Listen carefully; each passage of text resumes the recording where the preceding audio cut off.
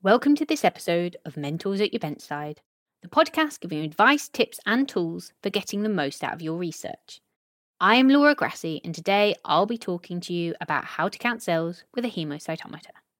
Many biological applications that use cells, such as microbiology, cell culture, and blood work, require that we determine cell concentration for our experiments. Cell counting is actually quite straightforward and requires a counting chamber called a hemocytometer.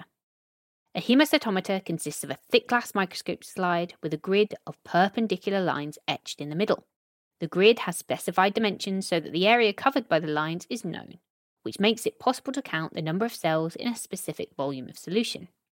The most common type of hemocytometer has a H shape engraved in the middle that encloses two separate mirror-like polished grid surfaces and provides the cover slip mounting area. See the original article for an image. Here, we'll talk you through using a hemocytometer and calculating your cell concentrations accurately.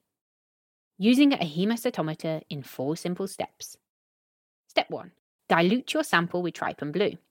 Trypan blue is a stain that allows you to distinguish dead cells from living cells. When mixed with your cell sample, any dead cells will be stained blue by the dye, meaning that you can count only those cells that are living and viable. You can dilute your sample with trypan blue at any ratio, but a 1-to-1 ratio is the most common. Whatever dilution you make sure to note it down as you'll need this for your final calculation. Step 2. Load the hemocytometer.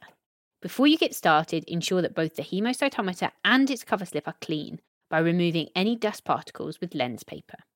Cover slips used for mounting on hemocytometers are specially made to be thicker than conventional microscopy cover slips, because they must be able to overcome the surface tension of a drop of liquid.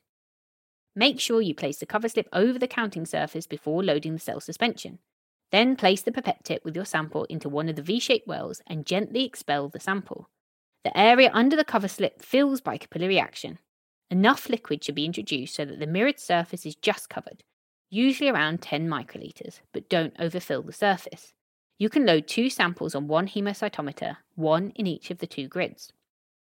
The loaded hemocytometer is then placed on the microscope stage and the counting grid is brought into focus at low power.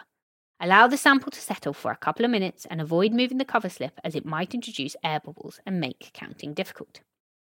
Step 3. Counting cells in a hemocytometer. The full grid on a hemocytometer contains 9 squares, each of which is 1 millimeter squared. The central counting area of the hemocytometer contains 25 large squares, and each large square has 16 smaller squares. See the original article for a diagram. When counting cells that overlap an exterior line or ruling, count only those cells on the top or right-hand line of the large square to avoid counting cells twice. Suspension should be dilute enough so that cells or other particles do not overlap each other on the grid and should be uniformly distributed.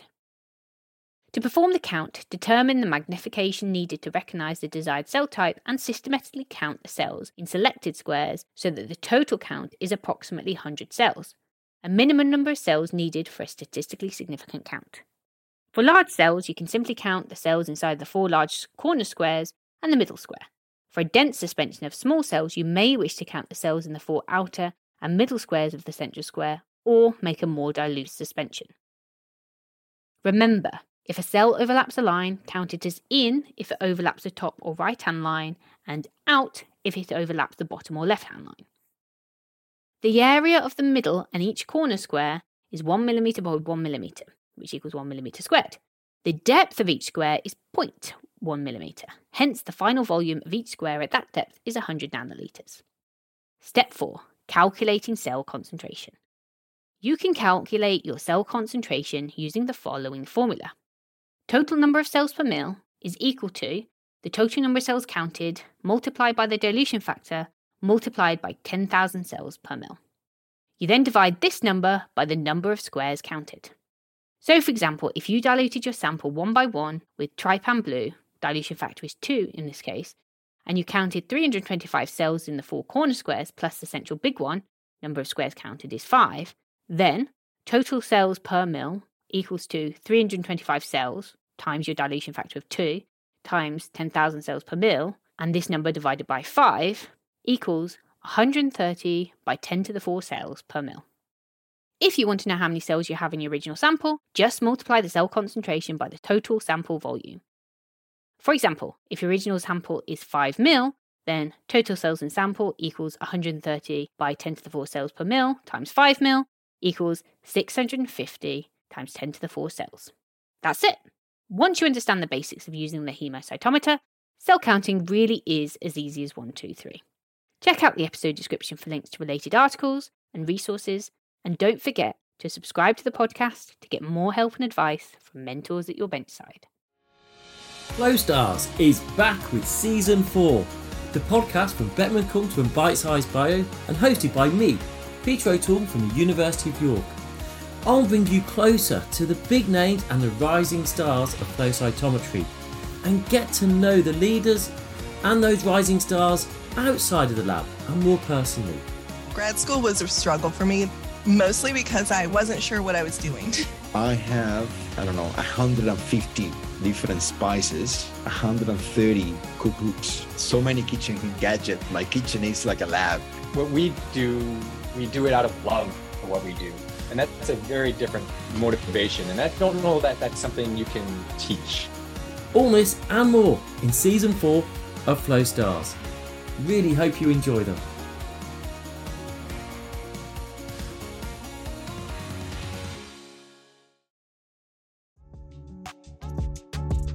Are you always on the go, but still seeking valuable insights to advance your research? Well, look no further than Listen In, the podcast from Bite Size Bio that offers the benefits of webinars in a portable format. With webinars featuring leading researchers and commercial specialists discussing techniques like CRISPR-Cas9 and microscopy. With Listen In, you can tap into their expertise and drive your research project forward efficiently and productively, no matter where you are. Visit bitesizebio.com/podcasts or search for Listen In your podcast app to subscribe.